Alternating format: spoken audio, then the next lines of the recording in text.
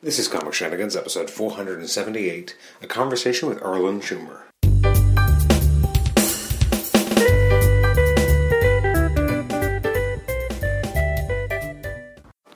Welcome to the Comic Shenanigans podcast. I'm your host, Adam Chapman, and this is episode 478. It's our conversation with Arlen Schumer.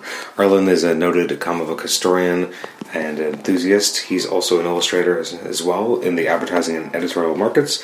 He's got a great website, arlenschumer.com. He's the designer and author of the Silver Age of Comic Book Art book, which had an earlier edition in 2003 and then was redone more recently, and you can actually purchase that through his website, arlenschumer.com. Arlen and I recently sat down to talk his career in comics, or at least in comics history. He actually has a very interesting history in terms of his own art, as well as who he's been in contact with, who he's interacted with, the books that he's written. He's a big fan of comic books, especially the artistic aspect of comics, and wants to basically, make sure that people understand that it's a graphic medium, it's a visual medium, and that there's more consideration and thought put into highlighting the artistic contributions to the art form, because really, you wouldn't have comics without the art. I mean, you'd have a few lines on a page telling you what happens, but you wouldn't be as dynamic without the amazing artists that have contributed to the establishment of the medium. Along these lines, he's a huge Neil Adams fan. He's worked with Neil Adams. He's a huge booster of Jack Kirby as well. He's a really interesting guy. We had a really good conversation. This is a conversation I'm going to call it a little bit raw and uncut. Basically, Arlen and I had a conversation. He is not afraid to call me out at a few things that I had originally been told that you should talk to this guy. He's a great comic book historian. He's got really interesting insights. But I hadn't actually read his Silver Age of Comic Book Art book, and didn't actually, look closely enough at his website to be able to purchase it there. And he definitely took me to task on this. And at the end, after we kind of end the interview itself, we kept talking for a little bit, which I actually ended up recording. And he does give us an anecdote about working for Neil Adams and the fact that there are no excuses in life. Well, there's two. There's two excuses that you're allowed. So stick to the very end to hear that. As he takes me to task for my preparation as an interviewer. We got along actually pretty well, and we're going to have him on the podcast again in the future, probably to talk about Flintstones, as well as to actually go more comprehensively through his book. Unfortunately, this episode is going up later than originally intended, as there is a presentation he was giving this past weekend on, I guess, May. I don't even remember what date it is now. I guess the 20th. So it's unfortunate just as a timeline issue, but really interesting guy. I think you're really going to enjoy this interview. And let's jump right into the interview. Now, I should say as a preface that when Arlen and I first started chatting, usually when I call someone, we'll have a little bit of a preamble, and then I'll start recording. And it was as we were kind of starting to have this conversation that he basically turned the lens on me and said, he started interviewing me as the, who are you? Where have you come in your life that now you're doing a podcast? So I didn't record it right away, but so we're going to kind of jump in progress as he's basically asking my origin story, my intro into comics. And I know some people have asked, like, am I ever going to have an episode where I'm the interviewee? And this is kind of that. This is I think the first 5 or 10 minutes are basically him kind of grilling me on where do I get to this point where I actually have a comic book podcast, and how do we end up getting connected, and why are we talking to each other? So anyways, without further ado, we'll jump right into the episode. Really, really fun time, and hope you enjoy the episode as well. You can email me at comicshenanigans@gmail.com, like the show on Facebook, rate and review us on iTunes, subscribe to us on iTunes, and also listen to us on Stitcher. Next week should be a conversation with Alex Saviak, if we're able to complete it. People who've been listening to the show know that part 1 was done 2 months ago. We've had crazy scheduling issues, so we haven't been able to complete the interview. I'm thinking about maybe just putting it up as part 1, but I would like to get it completed so it's a full conversation. So hopefully that'll be up next week. The week following that will be our spotlight on Wonder Woman, and then the week after that will be our conversation with Chip Zdarsky. The week after that is our conversation with Brian Wood. So a lot of great stuff coming down the pike. Anyways, thank you for listening to the last 4.5 minutes of me preambling and rambling on. And without further ado, I introduce Arlen Schumer. How can you not? No, that's true. Well, I guess the kind of threshold moment for me was my dad at Christmas time had given me a couple comics, and I didn't really think much about them. I liked them, but It wasn't like anything How deeper. did your dad come to like comics enough to buy them for you? I think it was just kind of on a lark. He's a funny guy. He's like, I read some comics, but I never really had much of an interest. And then I remember years later, he gave me some old comics to look through, and one of them was from like 1972. I'm like, Dad, you were 22 years old. What are you talking about? You stopped reading them after you were a kid. I'm going to call BS on this, but so I guess he kind of figured I'll give him some comics just for some, reading. These look cool. So he gave me an Adventures of Superman comic, and then it's such a weird. I had it, I guess, at school, and this other kid had this Spider-Man. And what year is this? What year is this? This is 1993, so I would have been about 9 years old. I was at school. This other kid has Spider-Man 35. I still remember. It's Maximum Carnage Part 4, and I was blown away by the art, blown away by the story, and so we kind of haggled that he wanted my comic. Wait. Who did the art? The illustrator was Tom Lyle. Gotcha. And it was after McFarlane. They had already started Image and Spawn in '92. So yeah, that stuff had already kind of happened. I mean, that was your entry point. That was my entry point, and I got that comic from a trade. My dad was working as he was a printer at the time. He worked at doing copies and stuff. So he actually copied this comic for me. So somewhere I have this old photocopy of this comic, so I could still read it. But I traded the actual comic to this guy and got Spider-Man 35. And then that summer, I would go to my local grocery store trying to buy the other issues to kind of fill in the storyline. I only had maybe it was a 14-part storyline, which is, as a kid, very daunting, and I had maybe only 4 or 5 chapters, but it didn't matter. I loved it, and that summer I was buying those issues. I also bought some reprints of Spider-Man, and again, it was still intermittent for the following years after that. It wasn't until, I think, 95, so I guess 2 years later, that I really started getting in on a regular basis and reading a lot of X-Men books, and that was kind of it from there.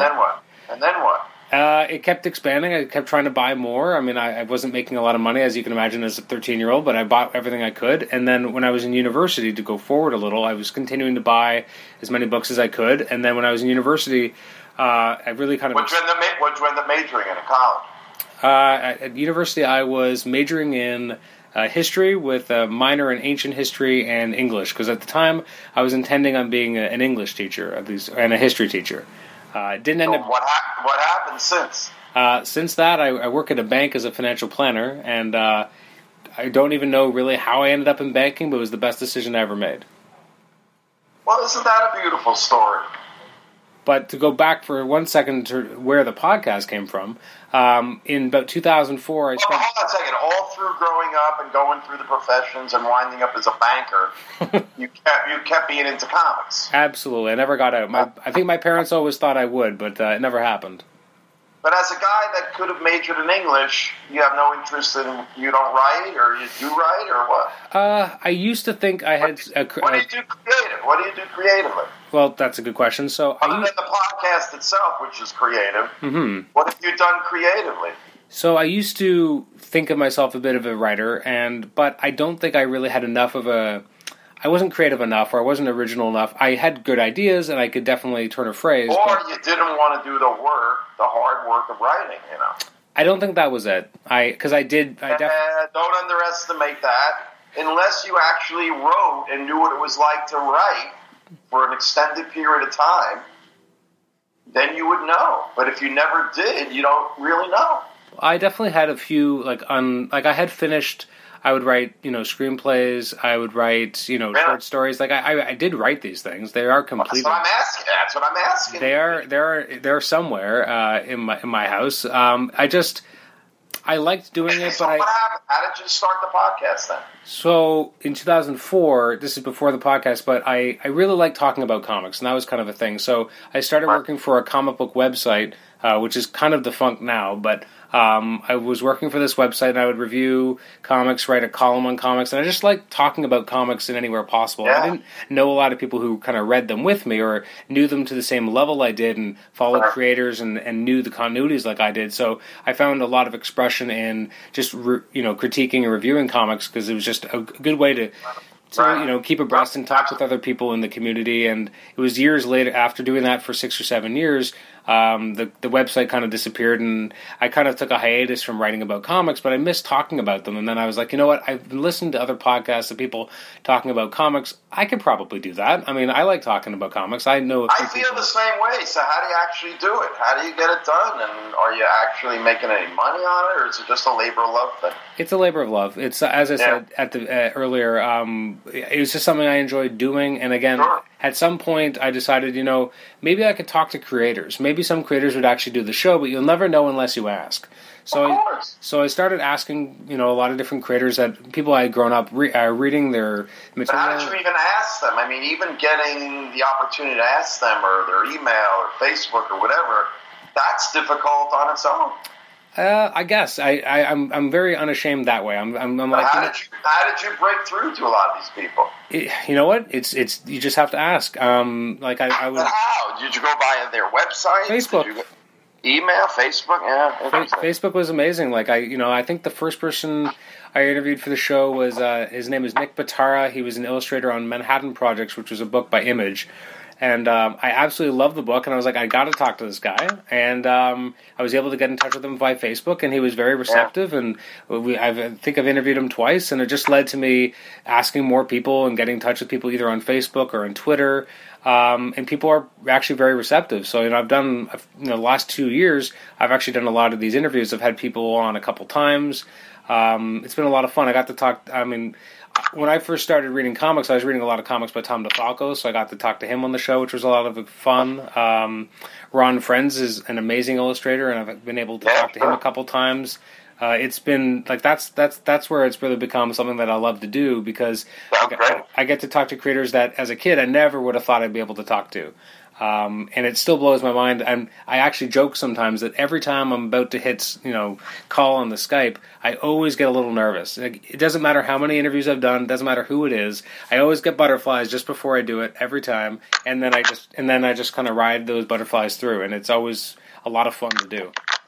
Sounds great. So in terms of, so how did you find me, or how did we hook up? So often I post on this forum called the Marvel Masterworks forum, where it's a lot of people talking about typically Marvel collected editions, and a few of the people there will sometimes suggest people that I should have on the show or that I should look into talking to, and one of them who helped he's interviewed people in the past for a website as well, and he's hooked me up with Doug Mensch and Paul Galassi and a few others. So he was like, you should talk to Erlen Schumer. He's an amazing comics historian. You should definitely have him on your show. Wow, who gave me such a nice plug like that? Well, he goes by the handle of DJ Way. I know his name is David. I don't know his last name, but he was like, it's nice. Listen, I never know what's said about me out there. Believe me, I've had I run these 3 comic book history Facebook groups, and, typical labors of love. They're like podcasts without the podcast. Mm-hmm. You know what I mean? But, no, but that's nice to get that kind of recommendation. I wrote 3 or 4 introductions from those Marvel Masterworks back in 07, 08, 09, like one for Thor, one for Iron Man. And the collected Spider-Man omnibus? Yes. The complete Lee Ditko? Yeah. I have an essay in there. Oh, wow. I can send you links to all this stuff, but a lot of them are already posted on the if you check out my website, there's the Comic Book History sub-page, and I think all 3 introductions are posted on there. Now, I always wonder, because, I'm so busy with my own Facebook shit, managing those groups, and then my own work. I never think to go on that Masterworks board, but I've always wondered, whether my introductions ever got any kind of traction. I wouldn't be surprised, because first of all, the Marvel Masterworks people who buy those programs are a dedicated, diehard bunch, and they hold those collections in high esteem. And I would imagine that some people are checking their Marvel Masterworks right now, being like, "Wait a minute, he wrote that." Let me ask you something. To make a long story short, this gets into whatever we're going to do our podcast about. I'm very pro-Kirby. And I don't know whether these... I'm very anti-Stan Lee. Mm-hmm. I don't know how much research you've done on me or know about my auteur theory of comics manifesto. But I alienated a lot of Marvelites who tend to lean towards Lee. And that's why I never know what, when I came out, do you know about my auteur theory of comics? Does that even sound familiar? Yeah, I did some research on it. Okay. Did you read the essay? Do you know about it? I do. Okay. That alienated me. Like Roy Thomas, we had a multi-year relationship. He broke it off over that. Really? Oh, yeah. I got stories, but it's sort of like, but because I took a stand and stood up for Kirby, and I'm very vocal about Lee, yet I give Lee his 50% credit. But all these pro-Lee people, they want 100%. So the whole Lee Kirby thing, which also involves Ditko, I mean, that's a whole podcast in itself right there. Oh, that's a series of podcasts for years. Well, but that's what I'm saying. In other words, so that's why I said I never know if they talk about me on these Marvel sites, because some of these Marvel sites tend to be very pro-Lee. I've never gotten the sense that the Marvel Masterworks forum is. I think there's a lot of people there who are more pro-Kirby than pro-Lee. Well, like I said, because I don't go to it, I'm unfamiliar with it, but, I'm critical of the very things that I love. I mean, I'm Neil Adams' greatest fan, but I'm also his biggest critic, which alienated a lot of Neil Adams fans. So much so that one alienated fan started his own Adams Facebook group just to spite me. Oh, wow. It's like fucking high school over there on Facebook. Do you know what I mean? It can be. Can be. It is. Well, yes. I mean, at its I kind of block out a lot of that noise, and I just look for positives. Block out? How can you block it out? It bombards you all day long. It's a special power. Well, it's no special power. You just have to wade through it like you wade through a cesspool to find the diamond watch that you dropped into it. Do you know what I mean?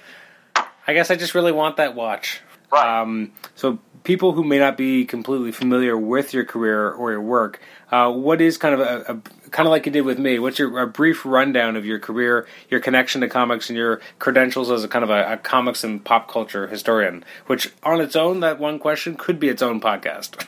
Well, I'll try not to drone on. Okay, to make a long story short, I am an illustrator who works in a comic book art style, and I'm a member of the Society of Illustrators. But I was trained as a graphic designer at Rhode Island School of Design, which I went to because Walt Simonson had just come out of there. And when I was 18, like a whole generation, I wanted to be a comic book illustrator. Mm-hmm. But when I got to RISD, Rhode Island School of Design, it turns out their graphic design department was more respected, even though the illustration department was equally great. The great children's book illustrator, Chris Van Allsburg, taught there. I majored in graphic design, influenced by the great Jim Steranko, who was like a comic book artist, but also had this great sense of design and type, which he was paying homage to Will Eisner. So you want to hear a funny little tangent? In the year's 1979, I'm a junior, majoring in graphic design at Rhode Island School of Design, and I must have written Steranko a fanboy letter telling him whatever, I'm only here majoring in graphic design because of your influence, blah, blah, blah, blah, blah. Wow. Anyway, he writes me back, and he invites me down to Reading, Pennsylvania. Wow. To meet with him. So I get on a bus from Providence, and I'm going to meet one of the gods of, when I was growing up in the late 60s, Neil Adams and Jim Steranko were the twin gods of comic book art. And in many ways, they kind of still are.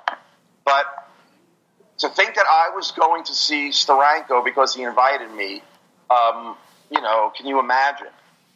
And all I can remember from the day I spent with Steranko, Adam, is not much. Why? Because I was having an Doctor Strange out-of-body ectoplasmic experience, I think, the whole time I was there. I remember talking to Steranko, but I really don't remember much. But I remember spending the day. Mm-hmm. And here's what I do remember. The bus ride home, he wanted me to leave RISD and start working for him as his apprentice in Reading. Wow. So, Adam, I had the bus ride back to Providence like the bus ride at the end of the movie The Graduate. I felt like my whole life was in front of me. And what do? Do I go and back to school and finish and get my degree, or I was a junior, or do I leave college and join the circus, meaning go to work be the apprentice or whatever of Jim Steranko? So, Adam, what do you think I did? I'm hoping you went with Steranko. Who's ever listening to this podcast, I posed the question to you. What would you have done if you were in my position? Adam? I'm a coward. I would have gone back to school. Why is that cowardly? It's not cowardly. It's just there's... You said coward. I did. Well, not that it's coward. Okay, I take back the word cowardly. I think there's people who have drive and passion and they're willing to follow that and be fearless, and there's those who are a little bit more cautious in life, and I'm a little bit more cautious. Do you think staying in school was the more cautious thing? Yeah. Well, I stayed in school. Okay, you did the Number one, listen, my mother was a widow. She raised my brother and I herself. She was paying for RISD. I got a partial scholarship, but basically she took out loans. She paid them back, and I couldn't leave RISD. As great as it was to have gone to work for Jim Steranko when I was 21 years old, I decided to get, if I was maybe a freshman, it might have been a different story. But already I was a junior. I was too invested. But here's the sort of interesting PS to the story. I end up graduating from RISD, and 3 years later, after tooling around New York City in a handful of jobs, I worked on the David Letterman show, doing TV graphics the first year he was on NBC. Wow. But I ended up at Neal Adams Continuity Associates in the fall of '83, and I got to work for him for 2 years. My other childhood idol. So, Adam, I'm still friends with Steranko. I still see him at conventions. The thing is I'm very lucky that there's not many people from my generation that can say, I almost worked for Jim Steranko, and I did work for Neal Adams.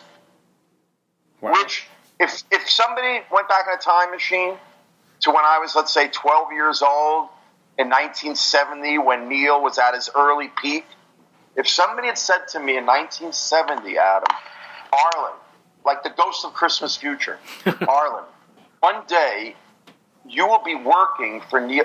Like, 1970 was the year Adams did that first Man-Bat story. Oh, yeah. Where Batman is fighting in the dark, and Neal Adams draws these completely black silhouetted bad guys that nobody had ever attempted before because nobody had such a command of anatomy like Adams did to make you see. Do you know the story I'm talking about? I do. Okay. Imagine if the ghost of Christmas future had tapped me on the shoulder while my eyes were bugging out like a Tex Avery cartoon. Do you know that image? Absolutely. While I'm looking at this Neal Adams comic, imagine if somebody had tapped me on the shoulder from the future and said, Arlen, 13 years from now, you're going to work for Neal Adams and pencil for him. Wow. Do you know, I think I would have had an adolescent heart attack right there and literally dropped dead from the shock. Think about that. I'm not exaggerating. But anyway, that's why I'm blessed and fortunate that I can say those things, And if you look at my work, listen, my mind still gets slightly blown anytime anybody's ever looked at my illustration and said, Arlen, you remind me a lot of Neal Adams, or your work looks a little like Neal Adams. Do you realize, again, if you had told me when I was 12 years old, when I was doing fountain pen drawings of Batman that I've kept that I could email you to show you, if somebody had told me when I was 12 years old and drawing my own origin of Batman based on Neal's, if somebody had said, Arlen, 13 years from now, you're going to be penciling for Neal Adams. Do you realize what that would have done to my mind? Blown it again. I would have been incapacitated. I would have been, I would have been a babbling idiot. Like in the Bible, when these people, when they meet God, you're not allowed to look at God's face. Like they're left as these babbling, you can't even talk. That's what would have happened. So my point is, Adam, today, every now and then, over the years, I've heard, oh, your work looks a little like Neil Adams or Arlen. I thought that piece I saw, I always thought it was Neil Adams. Do you realize I still think to myself, like, if my art is being spoken in the same sentence as Neil Adams, like, that's mind-blowing for me. Still. I want to kind of trace your path, but I do want to spend a little bit of time with your time at Continuity. What was it like working there at that time? So in the early 80s, this when Neil was doing mostly advertising art, storyboards, animatics, which are like crudely animated storyboards, a lot of advertising comps, which are like all the photographs you see in magazines, which are few and far between now because print is dying. But basically, everything you see photographed had to be sketched out and sold to the client by the advertising agency. And people like Neil and Continuity at the time was the leading advertising art house in New York City. Neil really wasn't. He was just starting to do Ms. Mystic and those early versions of Continuity comics, Megalith, and all that stuff. But mostly it was advertising art. And he was using a Pentel, not a pen and ink thing, because when you're drawing storyboards, you got to knock out 24 frames overnight. You know what I mean? So the art had to look good, but be done quickly. And pen and ink was not that. So it was ironic. Neil Adams is a master, one of the masters of pen and ink, just on one level. And here, I've never learned how to properly use pen and ink. But here, I finally get to work for one of the gods of pen and ink, and yet the whole time I was there, he only ever used magic markers, which, of course, you manipulate them to make people think it looks like pen and ink or brush. People have looked at my finished art and said, Arlen, I like your brush work. I'm going, nope, I drew that with I didn't use a brush or India ink, nothing. So there's a trick to it, but my point is, even the time I spent with Neil, I never got to learn pen and ink brush inking when I could have, because Neil wasn't doing it. Now, I learned a hell of a lot of other things. The 2 years I worked for him, my own art improved 400%. And to this day, the lessons I learned about professionalism, meeting deadlines, how to work with clients, all of that stuff, even though I had some real-world experience before I got to Continuity, Neil was like going to graduate school, except I was getting paid for it because I was earning money. At the time, in the early 80s, I was making $1,000 cash a week, which, believe me, was pretty good for an artist that still is living in Manhattan. I'm living in a 6-floor tenement walk-up at the time, but my point is, Neil's Continuity, which if you know the history of Continuity, was truly, and still is, but I don't think he hires so many people nowadays because of the advertising slowdown. He mostly does comic art these days, ironically. But he really was, for many years, an oasis for freelancers to do commercial art and actually make pretty good money. It was sweatshop hours, 7 days a week, 12-hour days. I rarely ever came out and saw daylight.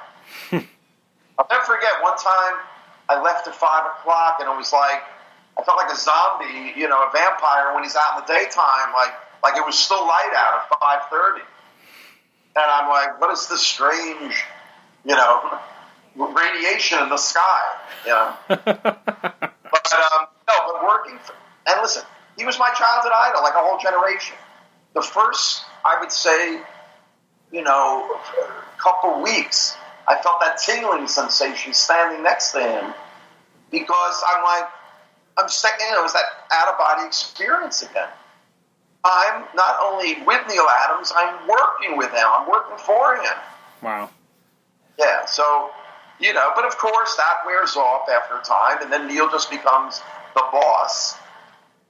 But I went through a kind of a sort of relationship with him, very much like a father-son, because Neil is exactly 17 years older than me. Old enough to be my father, but truly one of my father figures since my father died when I was 4 months old. So not ever having a father, and I think I sought out my father figures in the American pop culture, starting with superheroes, Superman and Batman. Rod Serling, Twilight Zone, he was a father figure. Mm-hmm. You know what I mean? And then eventually Neil Adams and Steranko and Bruce Springsteen, and I got a pantheon of my surrogate father figures. And Neil is definitely one of them because he was a real-world one that I actually worked with, like a son might work with a father.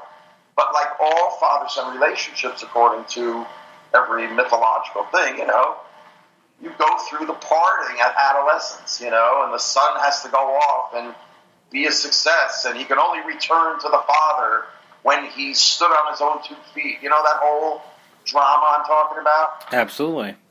So I kind of did that with Neil. We had a kind of a parting of the ways after I felt like, you know, when you're done working for your childhood idol, who can you work for? I knew I would be ready to be on my own as Arlen Schumer, whatever that was going to be, once I left Neil. And I always knew I wanted to be on my own. I never saw Neil as a multi-year. But back then, you know, you're young, you think you got your whole life ahead of you, and you do. But I just knew I would be ready to be on, and that's exactly what happened. You know, left continuity to stand on my own 2 feet and be, you know, self-producing, which I did. And yet I still return to Neil just like a son returns to the father. And you look at all the projects I've done, many of which are posted, you know, on the Comic Book History part of my website. Yep. But I've done enough projects about Neil up to the present year. You know, one of my visual lectures for this year to commemorate 2017 is the 50th anniversary of Neil Adams entering the comic book field. Now, who else is honoring that anniversary but me? His greatest fan. I am treating him like a son would treat his great father. And I'm like the son who would never say my name is greater than Neil, but I've done enough projects based on Neil's work that have become my own work. You follow me? Absolutely. My chapter on Neil in my book, The Silver Age Comic Book Art, is the best chapter on Neil's work you're ever going to read and look at. My sketchbook, the Neil Adams sketchbook, it's the greatest sketchbook about any artist ever done. Now, how can I say something so hyperbolic with a somewhat straight face, but my tongue is planted firmly in the back of my cheek? It is the greatest sketchbook. Show me a greater sketchbook. I dare you. And why is it the greatest sketchbook? You got to, have you read it? Have you seen it? I don't know if I've actually seen it myself. Okay. You got to get, if you like Neil Adams, or you like art, and you like sketchbooks, it's a primer on the art of sketching itself. By Neil Adams. I'm just a man behind the curtain, like in The Wizard of Oz. Mm-hmm. You know what I mean? It's Neil Adams' words, but I edit every single one of them. But yet it's Neil talking to you, the reader, about the art of sketching itself. Wow. The graphic design in me is showing you all these mind-blowing thumbnail sketches. But the voice you're hearing is Neil Adams. That's the style of all of my projects, really. My Twilight Zone work, I've done work on Bruce Springsteen's career, and my comic book history stuff, is to let the art talk for itself. Let the artist talk about the art. I just manipulate things as a graphic designer, also as a writer and an editor. There's plenty of my writing too, but I mostly try to let the art and the artists speak for themselves. It's a good way of presenting it, for sure. Are you familiar with my book, The Silver Age of Comic Book Art? I am, and actually, before you mention it, I did want to mention that I was so I'm on your website right now, and I do remember your essay at the beginning of the Amazing Spider-Man Omnibus, because I do own that. And the minute I saw the title of your essay, I'm like, yep, I've read that. Nice. And did you like it? I did. Well, I mean, I that was I think the one of the first omnibuses I ever purchased from Marvel of classic material, and I devoured every page of it. I mean, it was amazing stuff. Well, let me ask something. As a guy that came into comics because of Spider-Man, I'm assuming you did your homework and you went back one way or the other. Did you go back and read the early Ditko Spider-Man? Absolutely. I think I've read all of, like, every issue of Amazing Spider-Man that's been published. So but my point is, wait long before you got the omnibus. Or did you read them via the omnibus? No, I think I'd read most of the stories before in different formats I could get my hands on. But the bottom line is, when it comes to Spider-Man and Ditko, not to get off on this tangent, but you know there are some of us left who only consider that there are 39 issues and 2 annuals of a character named Spider-Man. Absolutely. Do you realize that? I do. We're probably a small minority, like the Jedi Knights. You know what I mean? But my point is, I respect other versions of Spider-Man, like the Romita version, for instance. That's usually the number one, but I grew up on the Romita Spider-Man, and that's my Spider-Man, and it was great, and I like Peter Parker as a good-looking guy, and, Romita Drew, Gwen Stacy, Make mine Ditko, please.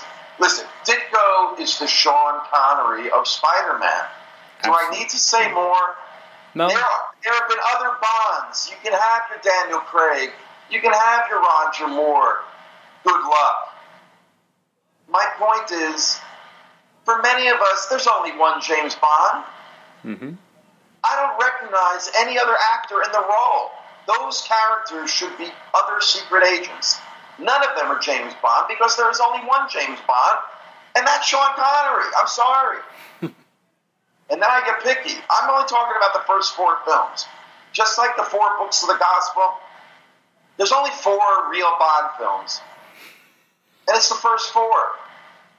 Even You Only Live Twice is half good and half bad. Diamonds Are Forever is pretty much all bad.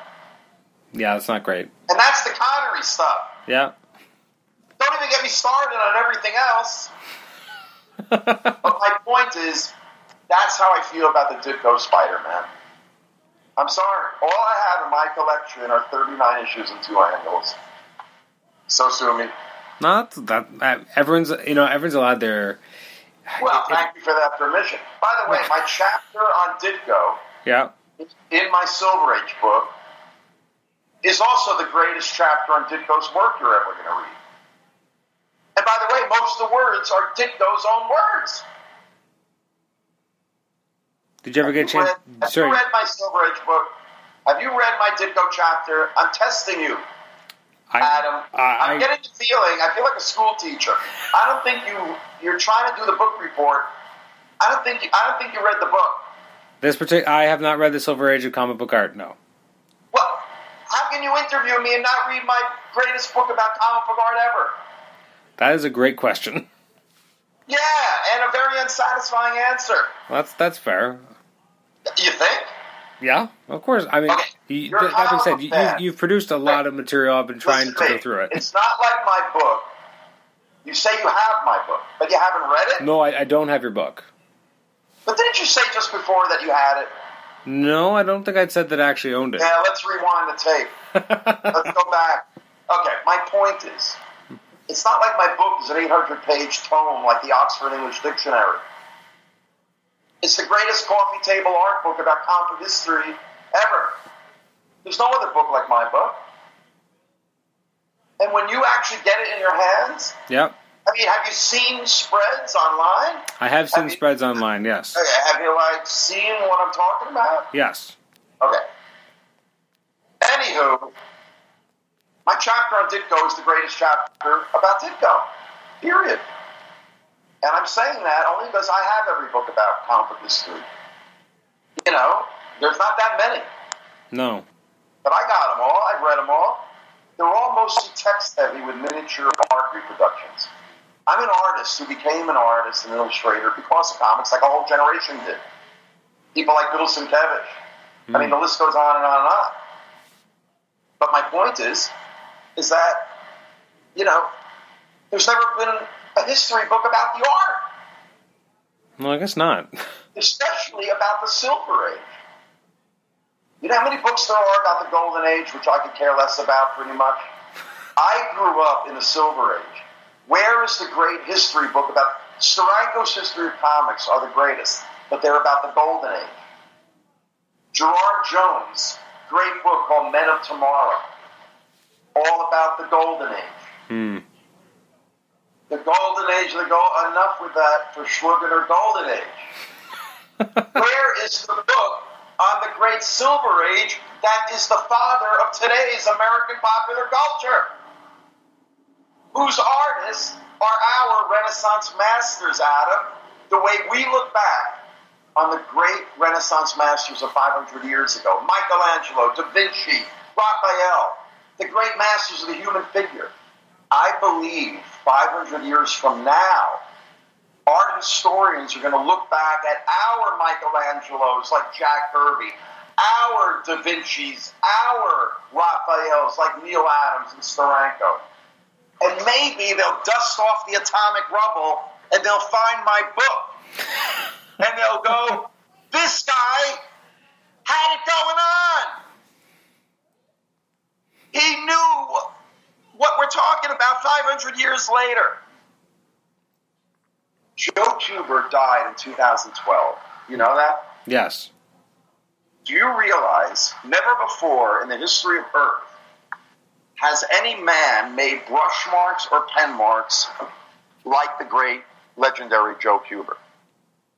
You realize now that he's dead, and this has nothing to do with his sons carrying on the Kubert name. They're great in their own way, but nobody will ever make brush marks and pen marks like Joe Kubert. We who lived during Joe Kubert's time will be lucky to tell future generations that we experienced the great Joe Kubert's artwork. You follow me? Absolutely.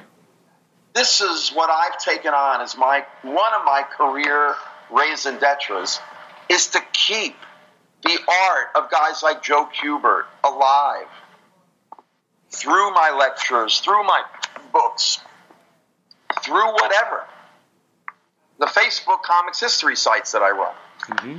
But it's the idea that guys like Infantino and Kubert and Gil Kane, Gene Colan, Ditko, Kirby, Steranko, Adams, those are all the artists mainly in my book. Along with, of course, Buscema, Swan, Murphy Anderson, Wally Wood. You know, there's a select list. Oh, for sure. Of what I call the Silver Age greats. There should be a Kennedy Center honors for them. Well, I mean, Just honor Led Zeppelin. What the F? No offense to Led Zeppelin, but where's the Kennedy Center honors for Jack Kirby? Well, I digress. But my point is that that's how, and I do a lecture on this called Art and Comic Book Art, which is all about the relationship of fine art and comic book art. And I show Michelangelo's Pietà, and then I show Kirby's Thor cover with Odin holding Thor in a Pietà position. Now, my position, Adam, is I take what I call the alien perspective. If aliens beamed down and they saw a picture of Michelangelo's Pietà, and they saw a picture of Jack Kirby's, and they weren't burdened by 500 years of art history telling them that one was great and the other sucked, I think they would look at it and go, oh, two interesting visualizations of an Earth parent mourning their dead child. They wouldn't say right off the bat, oh, the Michelangelo, how could you, Jack, comic books, I don't think aliens would do that.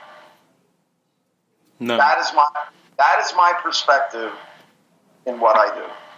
In terms of daring to put up Marcel Duchamp's Nude Descending a Staircase right next to a Carmen Infantino flash image showing motion on a two-dimensional picture plane.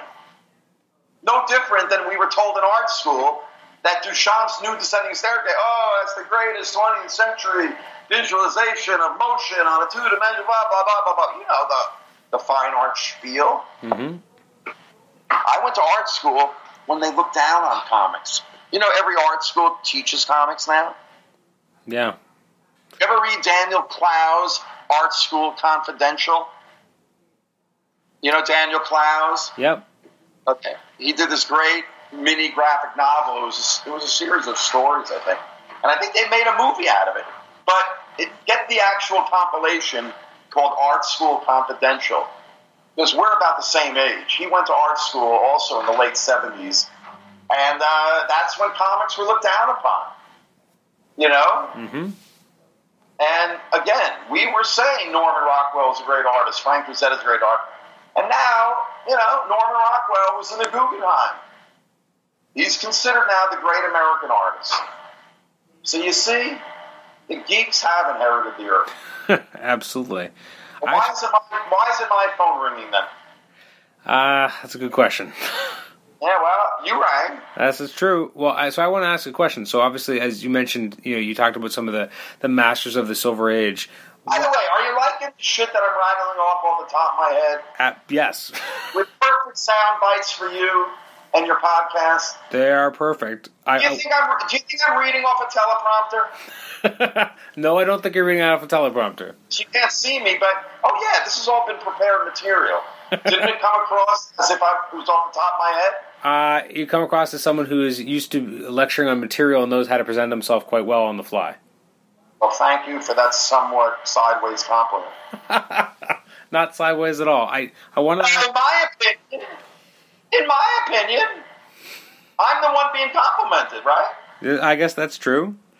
I'm busting your balls. Why? Because I'm from New Jersey, which means you can try busting my balls, but good luck. My balls are dipped in brass, and I'm from New Jersey. Ergo, I will relentlessly bust your balls, but it's a form of respect. Okay.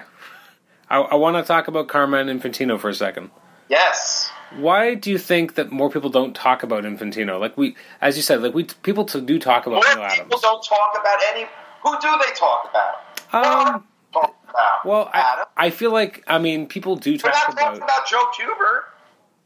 No, and that's They're not talking about Curt Swan. They're not talking about Nick Cardy. See, that I gotta admit that. So it's interesting because, I'm obviously of a much younger generation, but I love Curt Swan. I anytime I'm able to read anything by Curt Swan, that's because when you become a lover of any genre, you naturally discover its history. You know, when Keith Richards plays a note, I guarantee you he knows the source of that chord, dating back to, one of those black blues men like Muddy Waters or whatever. Mm-hmm. Great artists learn their history. Martin Scorsese knows the history of movies. Steven Spielberg knows the history of movies. Bruce Springsteen knows the history of rock and roll. Jim Steranko, Neil Adams, these guys know their history of comics. I don't know how you can fall in love with anything. If you're a writer, how do you not know the classics? You see what I'm saying? Yeah. So somewhere in your development, you learned about Curt Swan. You learned about Steve Ditko. You did your research. You went back and learned. I guess I see a lot of people who are modern fans who haven't gone back and learned, and it kind of drives me nuts. But isn't that true for anything? Do you think the average, pick any kind of pop music person, do you think the average fan of what's considered pop music knows even the history of pop music? No, probably not. We live in, obviously, an instant gratification society where everything is literally at your fingertip. I know I'm going to sound like an old fogey where, I used to live in a log cabin, Adam, and we had to walk to school, that kind of thing. Yep. But when we had to research information, we had to go to the library and take a book out and photocopy the page of information. Back in the day, you had to search through rusty old bookstores in Greenwich Village to find all this secret beatnik history of America. You see what I'm saying? Oh, absolutely. Nowadays, every single thing I just mentioned is available at the click of your fucking finger. You have to edit that out? No, not at all. Okay. But you see what I'm saying? The bitter irony, the Kafkaesque, what's the word I'm looking for? The Kafkaesque absurdity of it is that this generation has all the information about Infantino, Hubert, everything at your fingertips, literally, but they don't access it. They don't go to it. So you can lead a horticulture, but you can't make her think. You like the way I mangled that one? I did. You bring up a good point, and I remember, like as a kid when I first got into comics, what was so entrancing to me was the history, was the continuity. It was something I wanted to... It's a fascinating history. It's got all the triumph and tragedies of ABC's Wide World of Sports. What was it? The something of victory and the agony of defeat. Every story. The Ditko story is triumph and tragedy. The Lee Kirby story is triumph and tragedy. I was just in this Bill Finger Batman documentary. Triumph and tragedy. Yeah, Redemption. I was really history has it all, baby. Yeah, I was really excited to watch that documentary, and then I can't because I'm in Canada. I don't know how Hulu works and why that should be. It makes zero sense. But even through the black market, isn't there an underground internet market where even in Canada you can pretty much find it if you search for it? It's new enough that no one has it available yet. Are you serious? I am serious because I was very interested to watch Adam, it. Yes. Put your best people on it. Do you know what I mean? I will make sure to get my team on it. I can't believe in this age of cyber or whatever that somebody in Canada can't find Batman and Bill. Are you kidding me? I wish I was. Adam. I'll make it happen. Make it so, as Bard would say. Make it so. And then we need a whole other podcast after you've read my book and watched my documentary. Absolutely. Your book is hard to find in Canada, but that's no excuse. I will get my hands on it. Hard to find? You can go right to my website and buy it, signed and sketched it from me. Well, okay. Well, now I have no excuse, do I? You have no excuse about a lot of things, I've been taking notes about your demerits, and I'm going to give you a full report after this podcast. You're on notice, young man. Man, it sounds like I'm in a lot of trouble. Listen, you're the younger brother I always wanted and never got. How's that? I'll take it. Now, I should mention, so this goes up on Friday, May 19th, so you're doing something pretty big on Saturday, May 20th. How perfect, yeah. I'm lecturing on the Silver Age of comic art, basically based on my book and based on the era, and I show how, through the work of those 8 artists I mentioned, and a few others, I show how comic art in the 1960s reflected what was happening in a decade.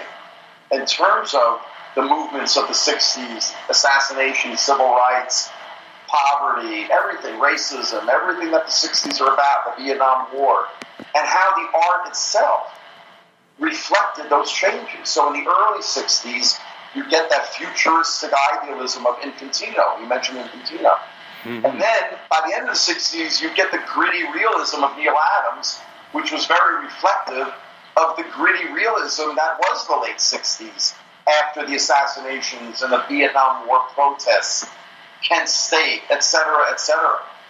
So, that's been my kind of thesis my whole career. It started out when I was at RISD, and I ended up getting a book published about it. The original edition of The Silver Age is 03, but it went out of print in 05 because the publisher went out of business. They were a mom and pop. And it's taken me to 2014, with the growth of self-publishing, I was able to bring it back out with the aid of a division of Simon & Schuster for self-publishing called Archway. And they did a beautiful, it really is a new, improved version. There's a lot of graphic surprises, and for those of you into typography, which is a kind of an invisible art form, but it's a major part of comics Absolutely. and books.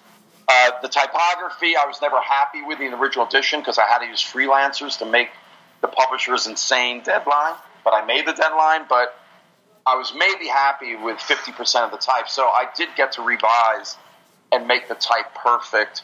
And it is better printed. It's on beautiful paper, better stock, some graphic surprises. So anybody out there that has my original book, especially if they have the soft cover, the hardcover has a whole 16-page chapter that is not in the soft cover. So right away, the revised hardcover, if you've only had the soft cover, you need the hardcover anyway. So I tell people that have my original edition, give it away to a library, give it to a friend, gift it. But man, if you love my original book or if you don't even know about it, I will double your money back. If you don't think, really, that my book is the greatest book about comics you've ever held in your hands. And I'm only saying that as deadpan as I could deliver that Barnum and Bailey line, knowing that people listening are going, who does this guy think he is? Well, I'll tell you who I think I am. I've got 3 blurbs on the book jacket from a couple of nobodies named Will Eisner and Alan Moore. Oh, wow. So, I only got the father of the graphic novel and the greatest living comic writer to tell you, the potential buyer, why you should have my book. Oh, and by the way, did I mention I have a testimonial from a guy named Steve Ditko? Did not. I'll email that to you, too. Wow. This is really the pre-interview, you realize. what we've been doing, because you need to come back after you've read my book, seen a couple of my videos. You're right. Read some of my art. I mean, Adam, you haven't done your homework on me. Apparently I didn't do enough of a deep dive. Deep dive? What did you dive into? What do you know about me? How did I even get on your podcast? You can thank a guy posting under the name DJ Way. Okay. He actually did have a few questions he wanted to ask, which was first one being, if you had to recommend one series of run of comics without which no self-respecting comics fan should be without, which would it be? Just one out of all those artists. Each artist has his definitive work. Oh, I know. It's a tough question. So, in a way, it's hard to only give one, but for each artist, like for instance, you're a Walt Simonson fan. Mm-hmm. If you don't have the series that he made his bones on, which is Manhunter, which has been collected in a beautiful IDW Artist Edition, mm-hmm. then guess what? You're not a Walt Simonson fan.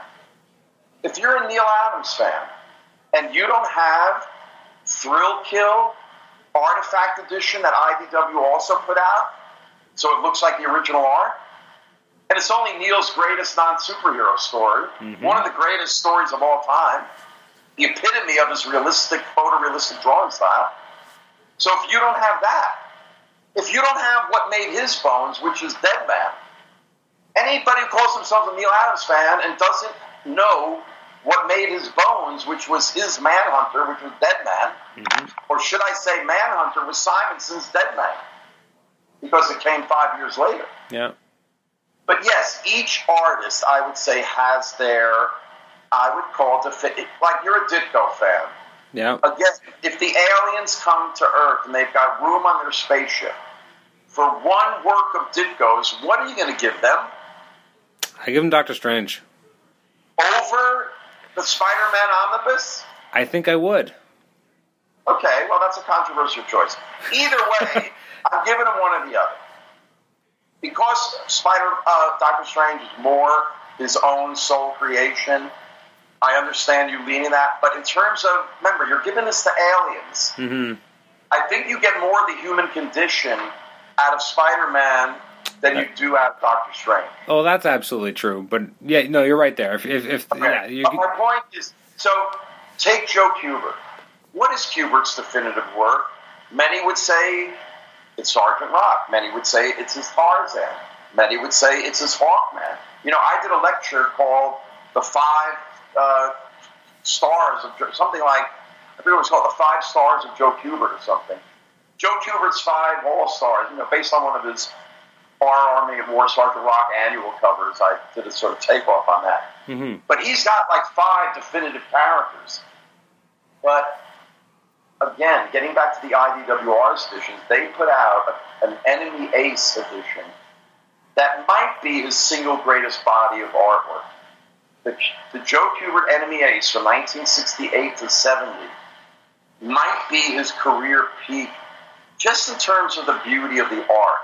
Which, in a legendary career like Kubert, how do you begin? But it's like choosing, like I said, it's like Kubert has 5 children. Yeah. You can't really, but if I had to only choose one in some comic art Sophie's Choice, I'm going to go with the Enemy Ace Artist Edition. But again, I came into Kubert with his Tarzan. I was never a war comic fan. So Tarzan, who was the model for the first superhero, for all superheroes, really. Yeah. That's when I first got into Kubert. And I think the Tarzan IDW Artist Edition, again, I'm weighing that in the Enemy Ace Edition. They're both, again, alien-worthy. So each of those artists, Infantino, what is his greatest body of art? I think Adam Strange, inked by Murphy Anderson, that's the only body of interior stories that Anderson inked. They did so many great covers together. Yeah. But interior stories, they never did a Batman interior story. Only for an advertising comic, believe it or not, for Hostess. They only ever did covers. So I would say the body of art in Adam Strange, that's definitive. So like I said, each of the great artists has a definitive work, I think. That if you only could give one. Mm-hmm. But that's what historians spend. This is what criticism and art, literary historians do this. Everybody's always making lists and grading. What are the greatest movies of all time? What are the greatest... So, believe me, every art historian, if they said, what is Jasper John's greatest work, they're probably all going to agree on those first 3 things. But that's what historians and critics do. They come to consensus. Absolutely.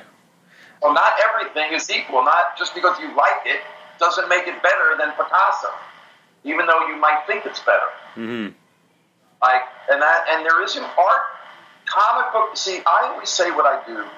I call it comic book art. You rarely ever see me calling it just, I'm into comic books. I've always used the word comic book art because I've always been about the art primarily. And the level of art history criticism in comics, you would think such a visual medium is so poor compared to other art forms. There's more discussion of the graphics in movies than there is in comics. And it's ironic. Do you think isn't it? Well, it is. Do you think part of it's criticism of comics is about the stories and the characters? Yeah. No, you are right there. I'm wondering if part of it's that, I'm not an artist. I don't possess a. No, but you lean towards the literary and the writing. Yes. So I wonder if it's part of it. Like most people, by the way. Pardon me? Like most people, if you're not an artist, you're going to be into comics for the stories. Well, to a degree, I think that's true. But I think part of it's more not necessarily understanding. Like, I think when I started to actually review comics and look at comics deeper, I started to have an appreciation that I didn't have before. And then when I started talking to artists and colorists, etc., and inkers, and starting to understand more of the actual mechanics and the craft within, I started to, again, appreciate it more. And I think maybe it's not necessarily ignorance, but it's, people read them, but they don't maybe go deeper. They don't know as much about... Even the artists themselves, unless they were really schooled... don't really barely analyze the art either.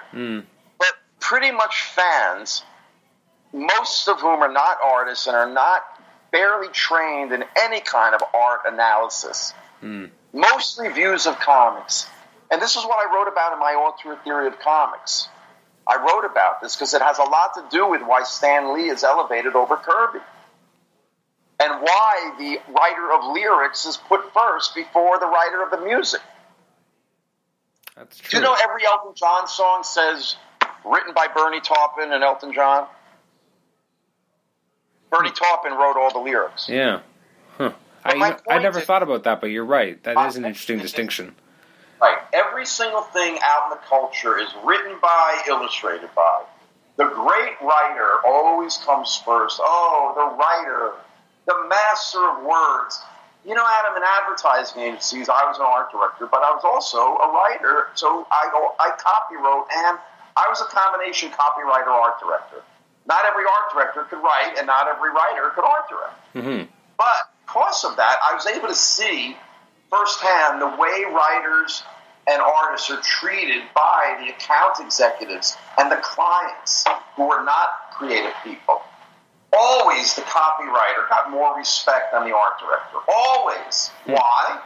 Because they're masters of words. They all have college degrees. Ooh, these artists, they really have no people skills. They just know how to make pretty pictures. They're kind of dumb. But, the writers. You see what I'm getting at? Absolutely. So even in comics, where it's primarily a visual medium, it's the thing that seduces you and sucks you in. The level of visual discourse about actual comic book art is pathetic. And I mean that with a capital P. Mm-hmm. Pathetic. I am only doing my small part to change that. My body of work, the things I've done, and the things I continue to do.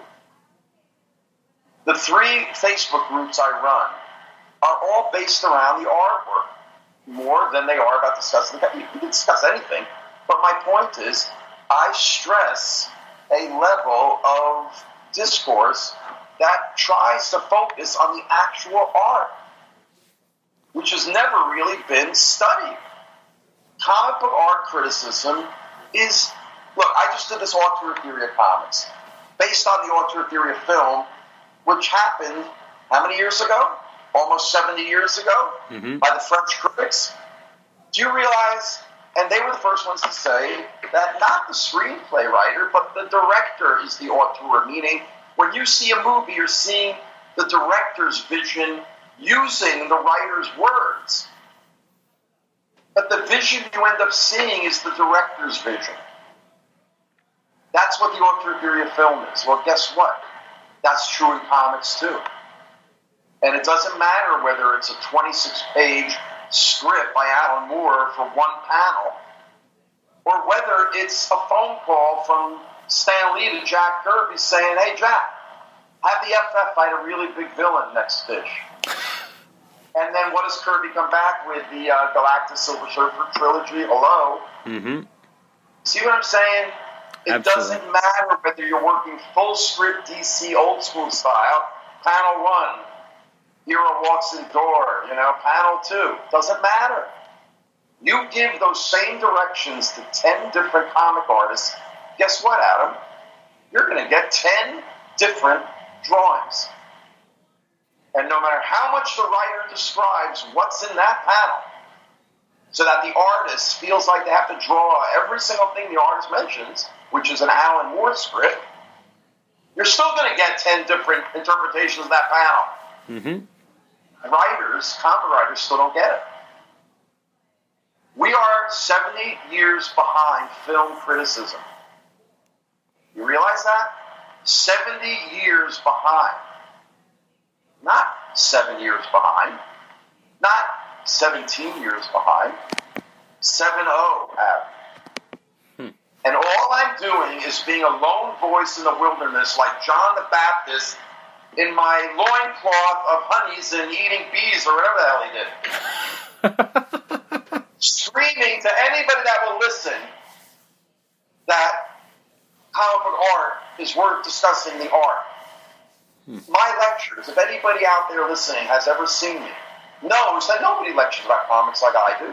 Because nobody takes the time to put together the visuals behind me like I do.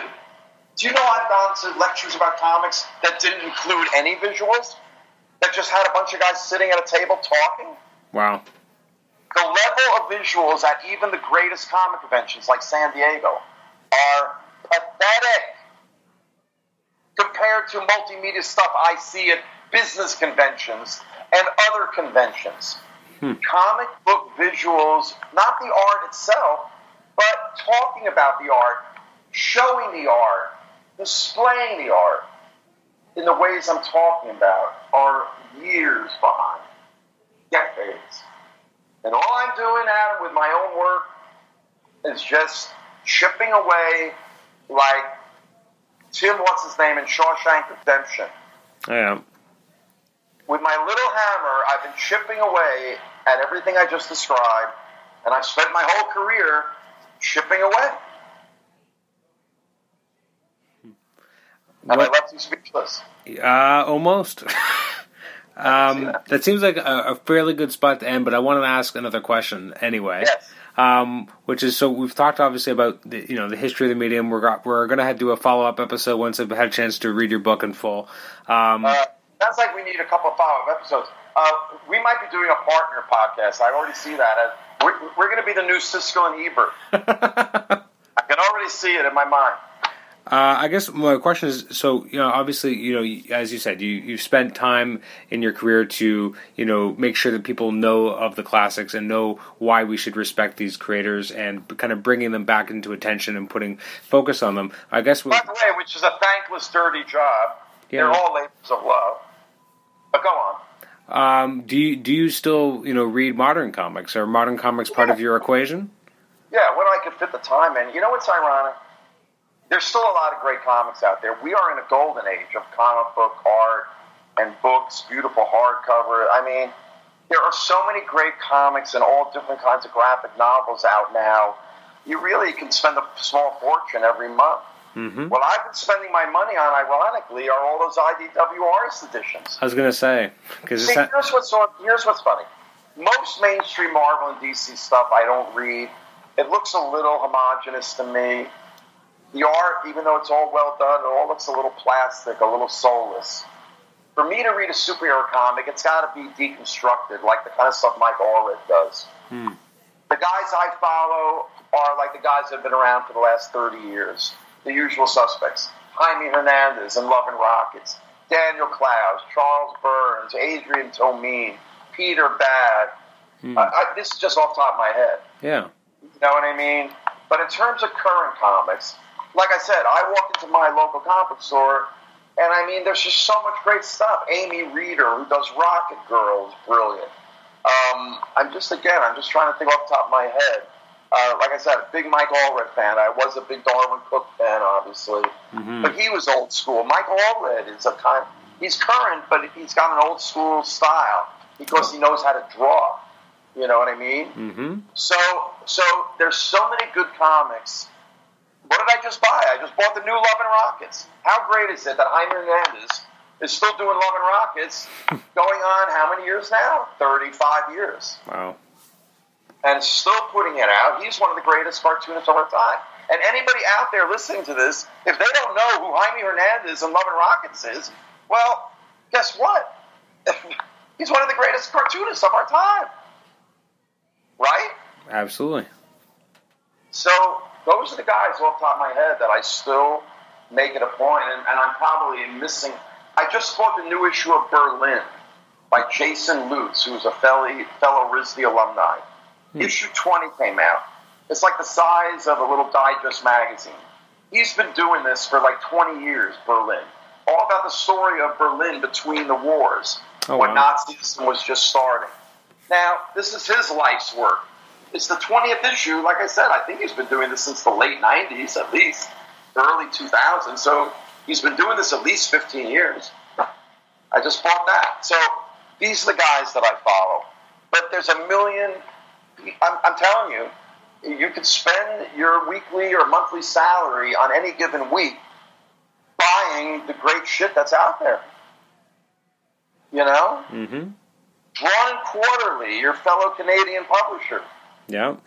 Almost everything they pretty much everything they publish is worth buying and reading. Speaking of which, they publish guys who I follow, like Chester Brown. Came out with this incredible graphic novel, Mary Dried Jesus' Tears or something. The other guy's from Canada, Seth, who's been doing Palookaville for 15 years. And Joe Mack, another Canadian, he still does stuff once in a while. These are the guys that I've been following, like I said, pretty much the last 30 years. and they're still doing stuff, you know? So, but like I said, I'm sure I'm missing so much, but the mainstream Marvel and DC stuff, the mainstream superhero stuff, and again, so I'm spending my money on these $150 IDW things. Mm-hmm. So here's what's ironic. Back in the day when I was a kid, the comics were great. Like all the artists I mentioned, Kirby, Adams, Steranko, all that stuff. Yep. But we would have died back then if there was an IDW Artist Edition. We would have died for hardcovers of the complete Peanuts. Oh, I was reading those little paperback Peanuts books. If somebody had put in my hands one of those Fantagraphics, beautiful, designed by Seth, I believe, right? Or somebody beautifully designed. Yeah, I can't remember who designed it. I think it's Seth. The point is, those are gorgeous. We would have died if they existed. So here what I find ironic, a whole generation later, the mainstream comics are really not that great. I'm not talking about really the Marvel and DC stuff. But I'm not a fan, and I don't read them, so I really don't really know what I'm talking about, per se. But I'm just saying, I find it ironic that the current mainstream comics are kind of dead, yet we live in a golden age of hardcover deluxe archival reprints.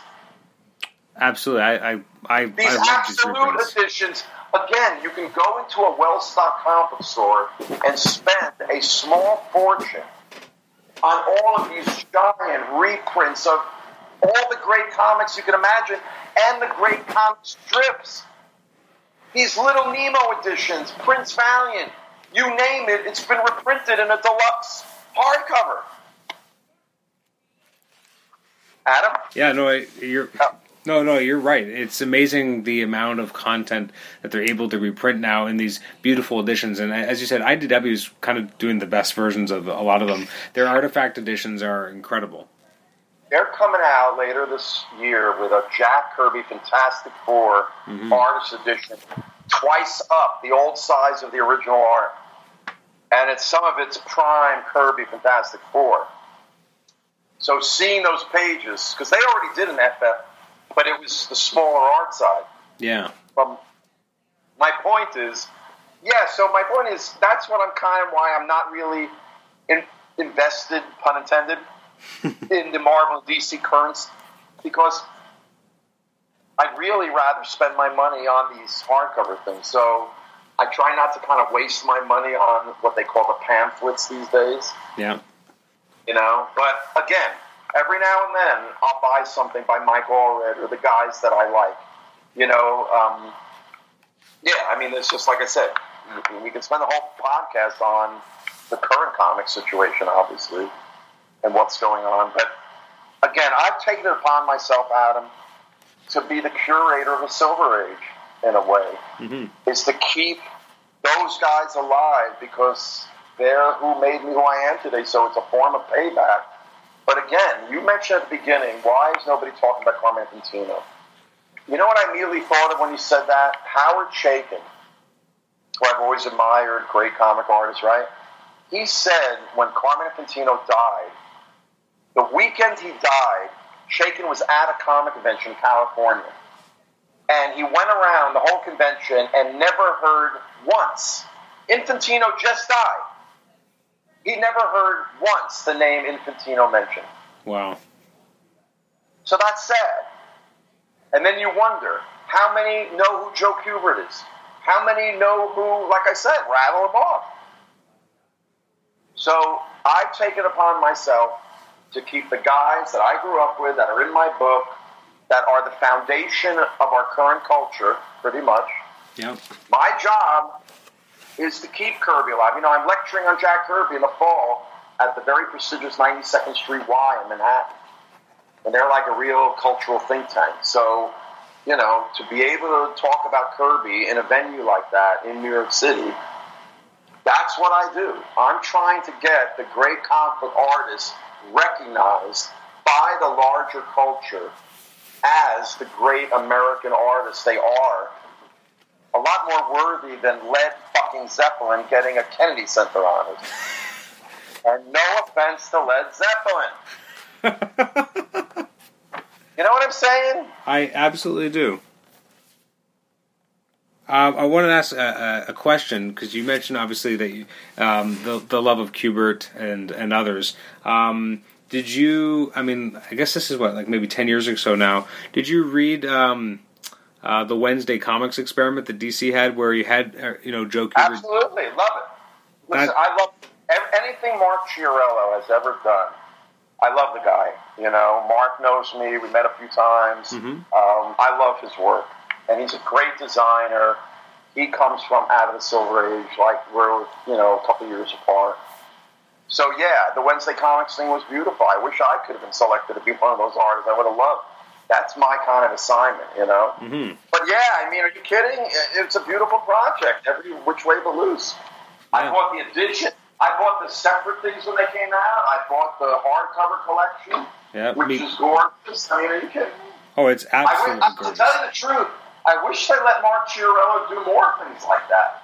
Mm-hmm. I don't know why. Maybe they didn't sell enough. I don't know. But I don't see enough of Chiarello's kind of work like that. I wish he kind of did more, but I guess he's busy. Whatever. I don't know how DC Comics works, but... Yeah, it was an amazing experiment. I'm just glad that they had a chance to do it, because some of the art in that book is incredible. But to tell you the truth, I will always rank comic books over comic strips any day. I don't care how big and beautiful they are. There's something about the page-turning experience, about comic book art and comic book stories, that's why I never got into comic strips as a kid.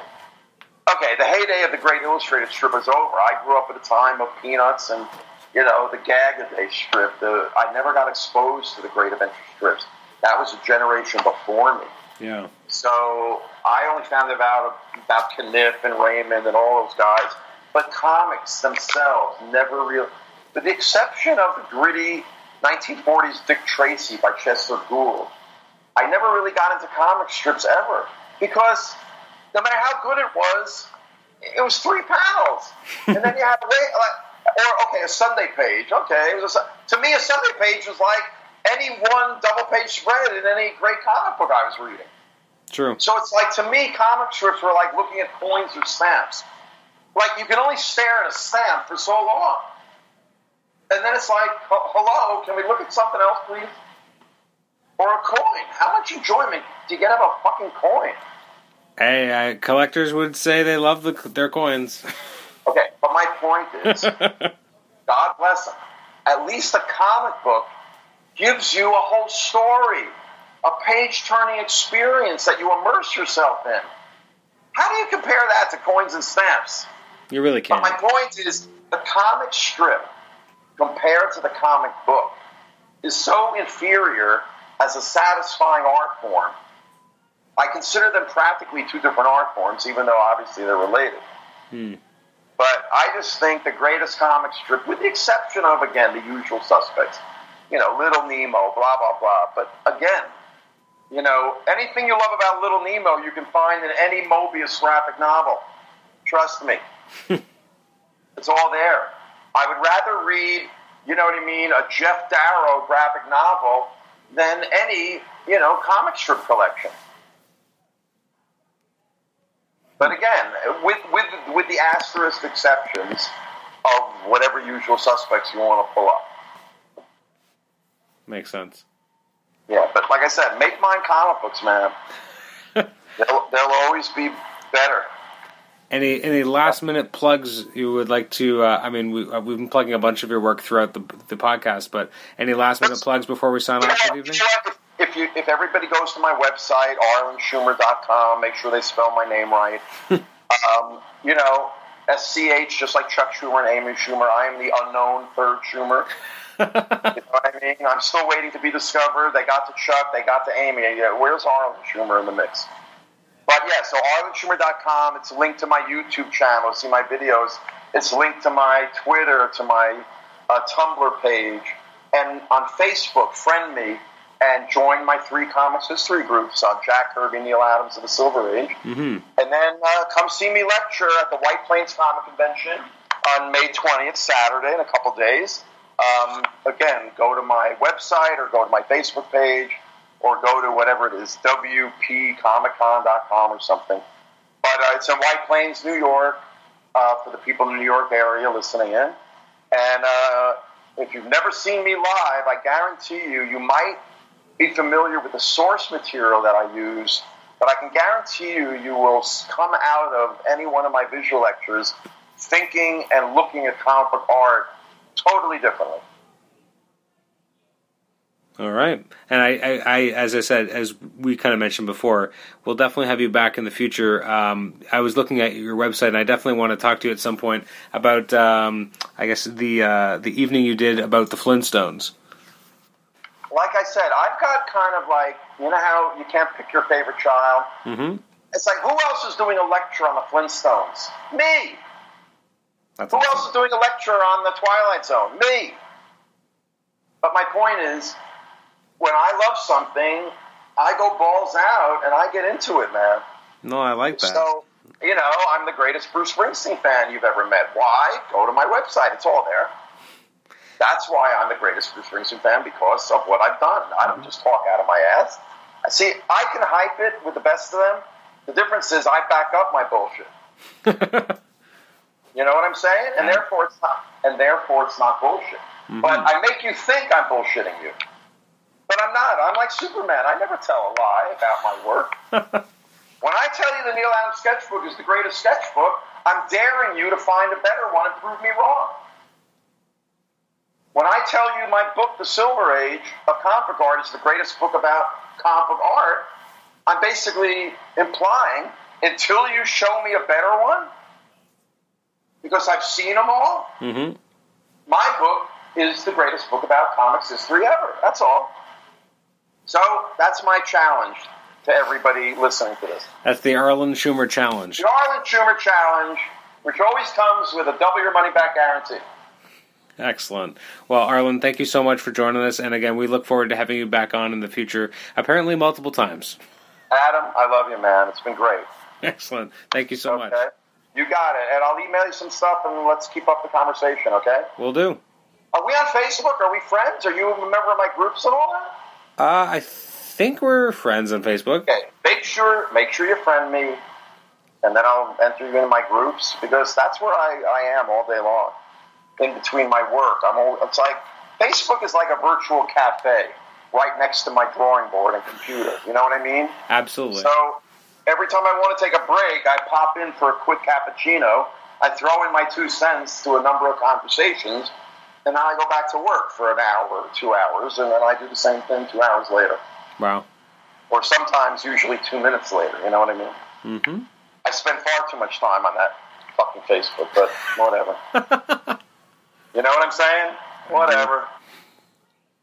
So listen, Adam, it was really great. You know, you've been a good sport, and, you know I busted your balls a little, but hey, it's for your own good. Absolutely. Well, I'll order your book, and again, we'll talk about it. And again, I'm very intrigued to talk to you about Flintstones, because I've recently, tell me. This past Christmas, I've always had a love for it, but my mother-in-law actually gave me the complete series on DVD, which I was ecstatic about. And which I just went through when I put together my lecture for the Norman Rockwell Museum a month ago. Oh yeah, and so I've been starting to go through it. My son's 3.5, so he doesn't really get it, but I'm starting to watch those old episodes, and I've seen a lot of them, but there's a lot I haven't seen, and it's fascinating to me, because it's so interesting and of its time, and like there's certain things I never knew about it, like watching episodes like in the first season, how they would have kind of like a cold open, but it's just part of the episode that comes later. Which was actually it was a cheap, you know, everything was done on the cheap. Yeah. So it was a cheap teaser that actually worked, because it had the feeling of a teaser, but all they did was just pull a scene out. It was the most bizarre thing, because I didn't know that they'd ever done that. So I was watching, and I'm like, wait, what? But no other show really did that. But they were able to do it and make it work. But you're right; those cold opens are not really cold opens. They're just excerpts from the show. Yeah, it's kind of like they're spoiling it. Like, I can't think of any other show that's ever done that. They never chose a scene that would give too much away. No, I suppose not. But it's still like definitely something that's mid-episode. Like something's gone on. Think about it. Since they felt their audience was primarily kids, especially as the series went on. You know, just like with a kid, you give them a taste of the ice cream, and you get them coming back for more right away. See, adults, I would think the mindset was, well, with adults, you can give them something intriguing in the beginning that's mysterious.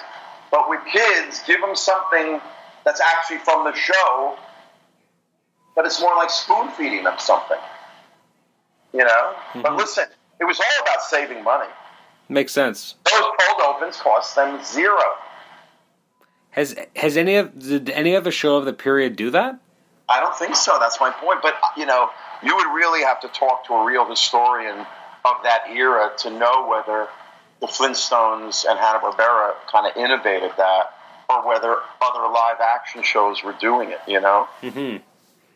I'm not sure. But let me ask you something. Yeah. Have you watched my Flintstones lecture on my YouTube channel?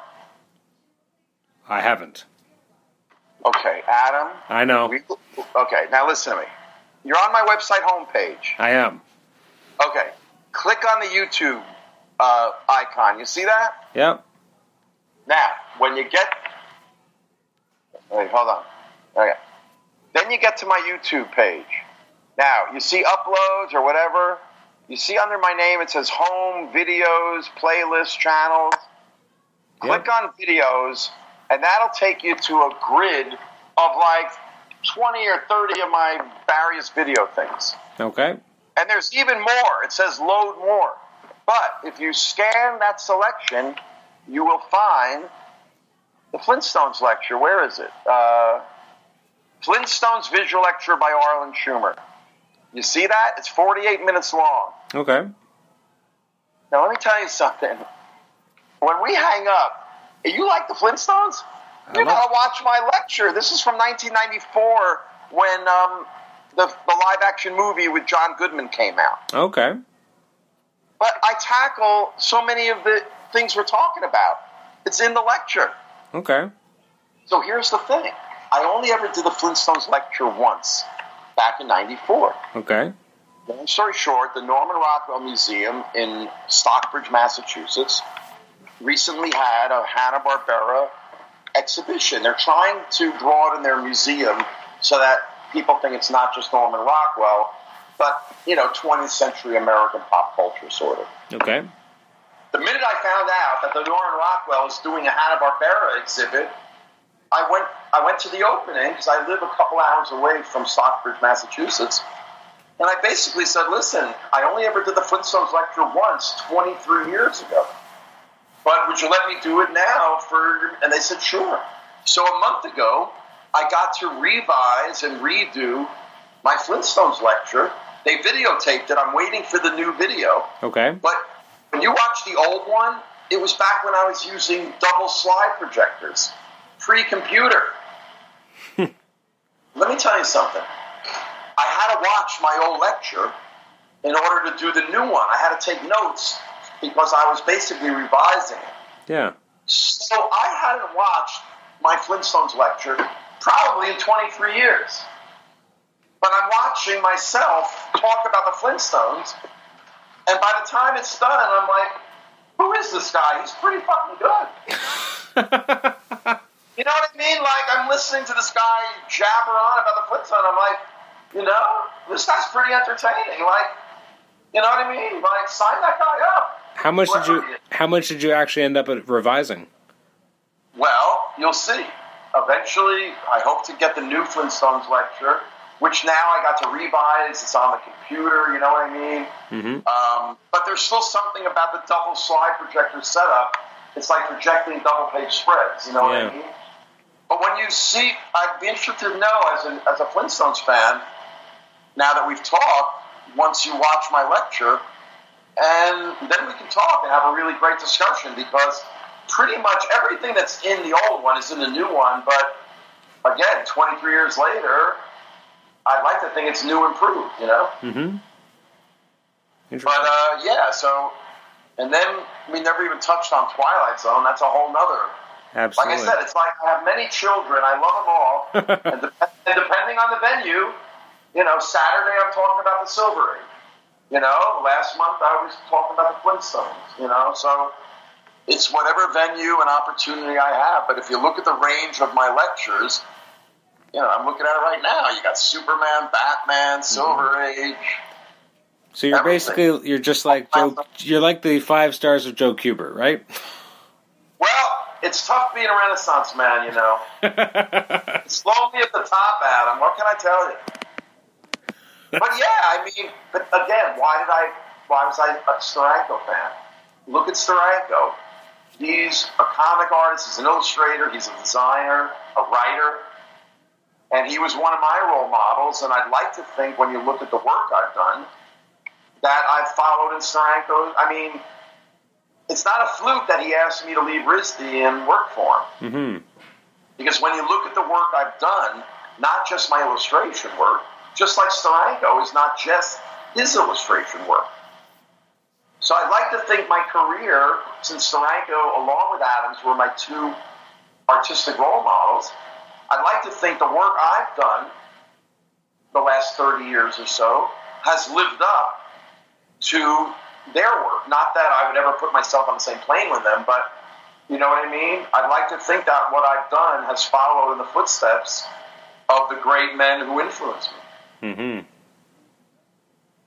But until you actually read and research my work, Adam, you wouldn't know, would you? I'm grading you like a professor, man. You've come to the class, but you didn't do your homework. Well, I guess I'll be better prepared next time, won't I? This is a podcast. I hope the next guy you interview, you actually do the research on who you're talking to.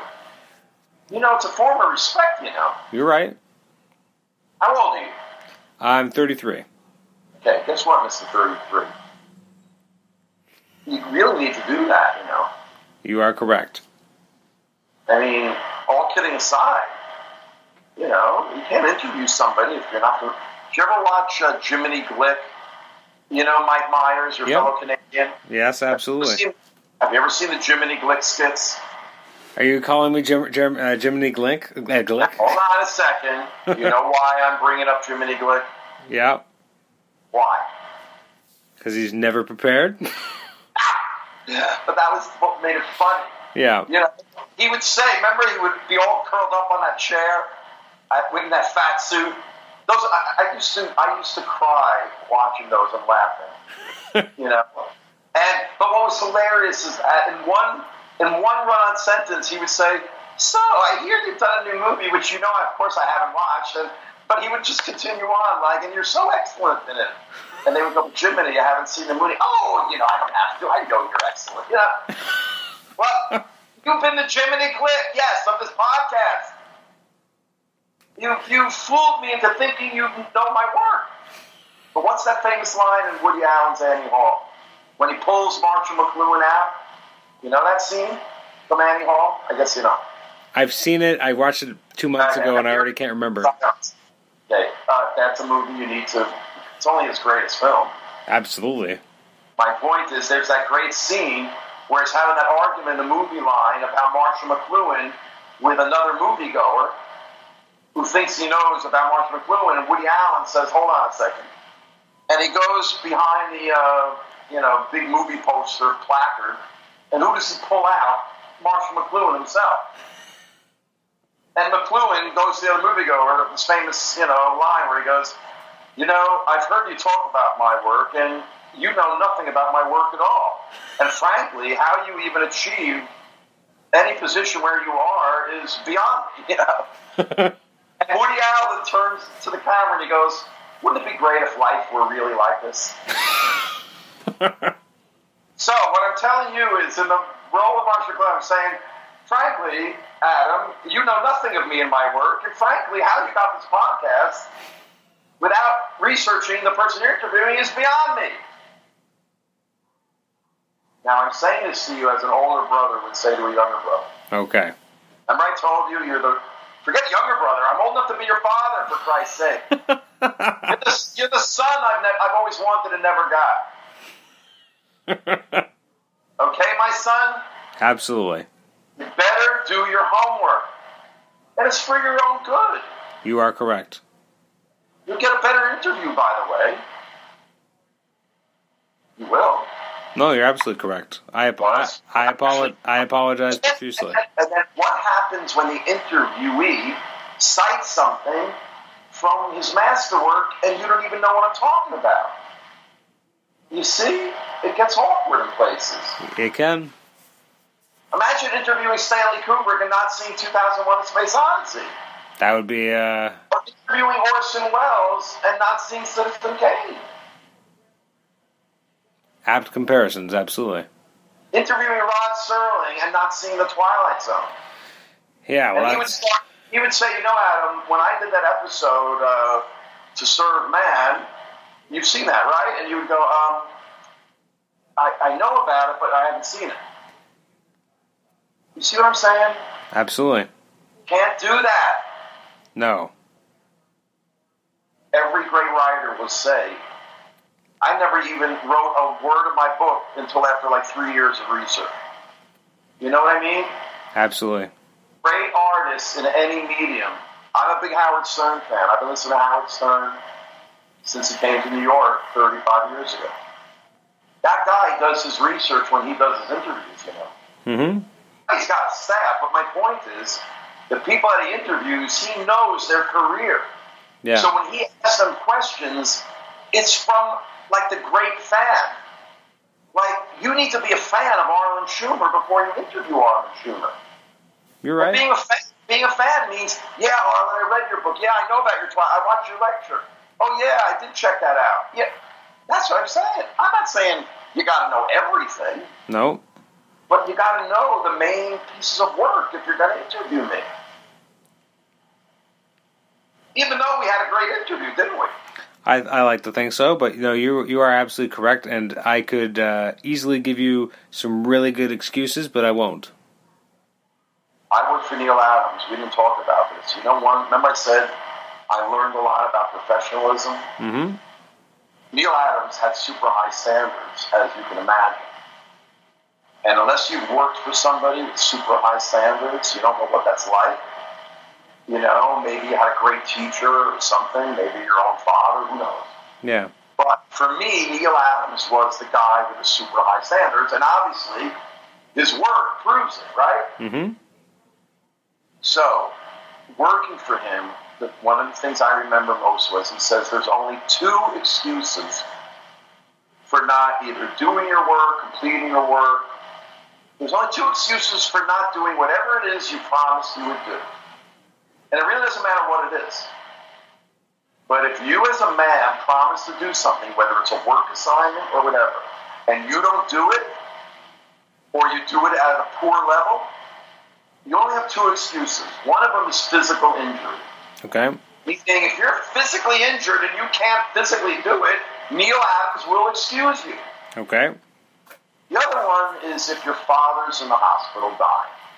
Not your mother for some reason. I guess if your mother's dying, you got to keep doing your work. I don't know, but either is a joke. But the whole point is there are no excuses. Mm-hmm. And let me tell you something. Once you know that and do it over and over again and realize what that means, you begin to see how everybody in your life is full of excuses.